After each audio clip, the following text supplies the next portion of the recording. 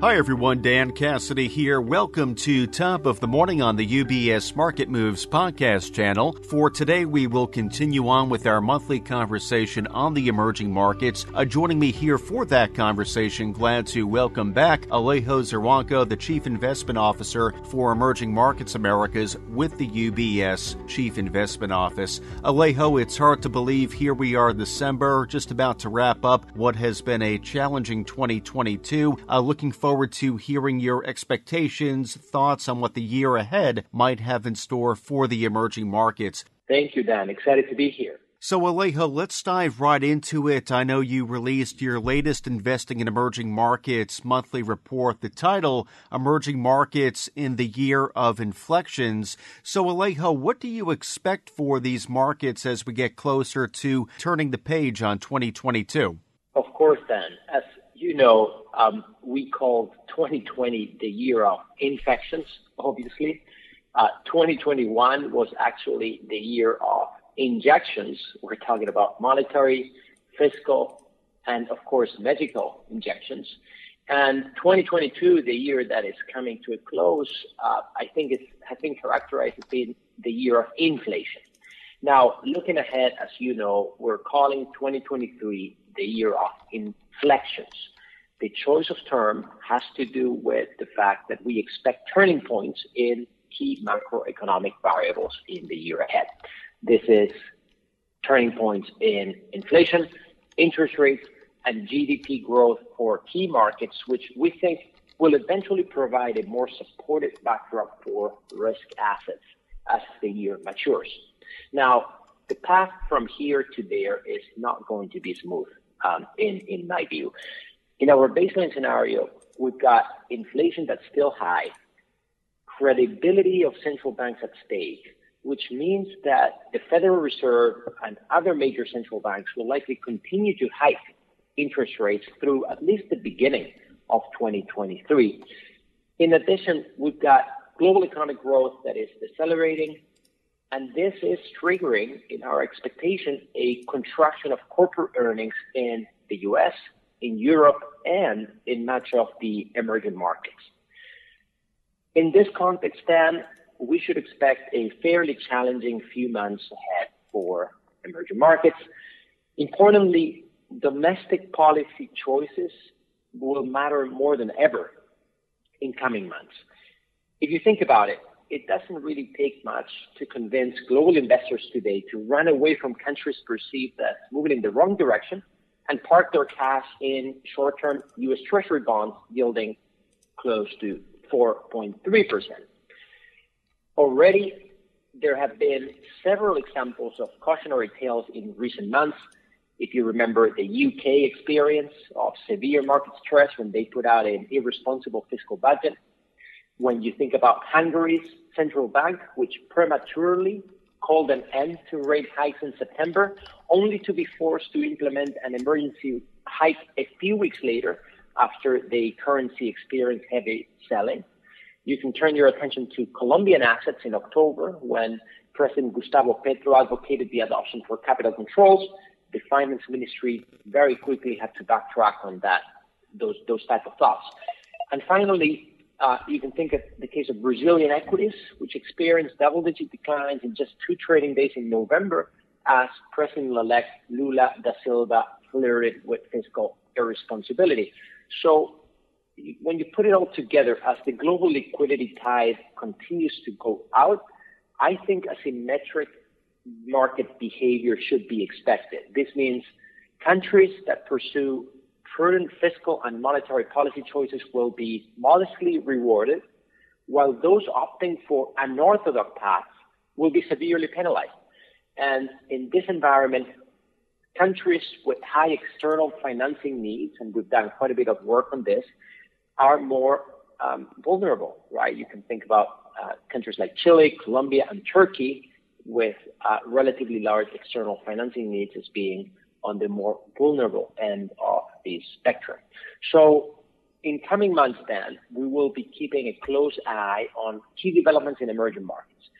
These are changes in China's zero-COVID policy as the country attempts to stabilize the real estate sector as well, the new Brazilian government's economic policy stance, Colombia's energy, pension, labor reform programs, Chile's constitutional rewriting process, South Africa's attempts to ensure electricity supplies, among others. So it's going to be quite a hectic 2023, at least, as we await those turning points in key macroeconomic variables.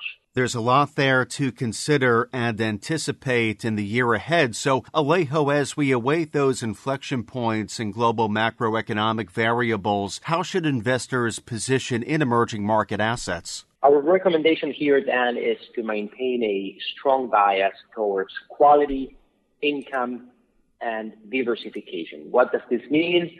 Within emerging market fixed income, we have a strong preference for higher rated, shorter duration bonds. We've got a number of thematic bond baskets out there. One is called the short duration Pan American bond opportunities. The other one is called yield opportunities in Latin America. We select better quality bonds, those that mature not too long from now, short to intermediate portion of the yield curves. Within Latin America, for example, we see a number of very interesting opportunities in commodity producers with a global scale, as well as senior bank debt.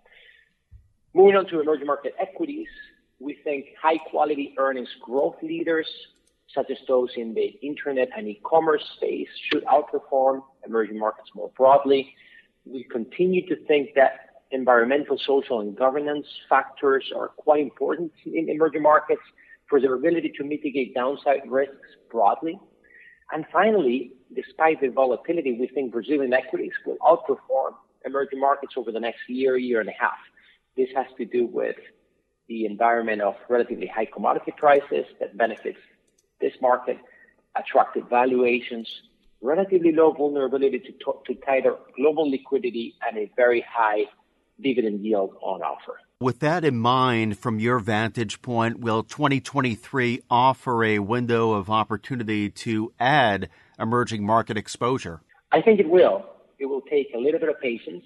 History tells us that durable turning points for markets tend to arrive when investors begin to anticipate interest rate cuts in core markets such as the U.S. When investors are able to see a clear trough in economic activity, a clear trough in corporate earnings, this is what should lead to a more sustainable market rally. Of course, the precise timing of this event is quite uncertain, but we do think they should take place sometime in the second half of 2023. Once we have these turning points in place, the case for investing in emerging markets becomes a lot stronger. After all, emerging market bonds in US dollars are yielding quite attractive yields as we speak. In the sovereign space, an average of 8.5%, in the corporate space, an average of 7%. This should lead to double-digit returns for emerging market bonds in US dollars in a baseline scenario through year-end 2023, thanks to a combination of fairly high interest rates and tighter spreads as we see the year evolving. Moving on to emerging market equities, I think there's room for a re-rating as we move towards the end of the year. You got to take into account that emerging market equities have very depressed price to earnings multiples as we speak, not only relative to their own history, but also relative to other global markets. And we should also expect a bit of a boost to total returns through currencies, because I think emerging market currencies will regain some of their losses against the US dollar. As you know, we see the turning points in macro variables that we've been highlighting. And importantly, those with higher nominal and real interest rate carries, such as the Brazilian real and the Mexican peso, appear relatively more favorable. Alejo, very productive session as always. Thank you for sharing with us your expectations for emerging markets in the year ahead, 2023, including hitting on the considerations, factors that might drive market activity, and how to think about positioning within the asset class accordingly. And thank you as well, Alejo, for all of the insight and guidance you've provided to our listeners throughout the course of what has been a challenging 2022. Very much looking forward to picking back up with their emerging markets conversation in the year ahead. Same here, Dan. It's been a pleasure. Happy holiday season and best of luck to all of us as we move into 2023. Likewise. Thank you, Alejo. Again, today we have been joined by Alejo Zarwanko, the Chief Investment Officer for Emerging Markets Americas with the UBS Chief Investment Office. Again, for our listeners and their clients of UBS, I do want to point out the publication which Alejo has been making reference to during our conversation today. Again, that being the monthly Investing in Emerging Markets flagship publication. Title for the month of December is Emerging Markets in the Year of Inflections. That publication now available up on ubs.com/CIO.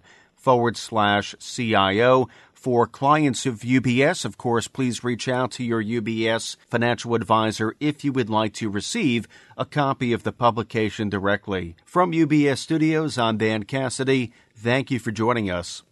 UBS Chief Investment Office's investment views are prepared and published by the global wealth management business of UBS AG or its affiliate, UBS. This material has no regard to the specific investment objectives, financial situation, or particular needs of any specific recipient and is published for informational purposes only. As a firm providing wealth management services to clients globally, UBS AG and its subsidiaries offer both investment advisory services and brokerage services. Investment advisory services and brokerage services are separate and distinct, differ in material ways, and are governed by different laws and separate arrangements. In the USA, UBS Financial Services, Inc. is a subsidiary of UBS AG and a member of FINRA SIPC. For information, please visit our website at ubs.com/working with us. For a full legal disclaimer applicable to the independent investment views produced by UBS, please visit our website at ubs.com/CIO-disclaimer.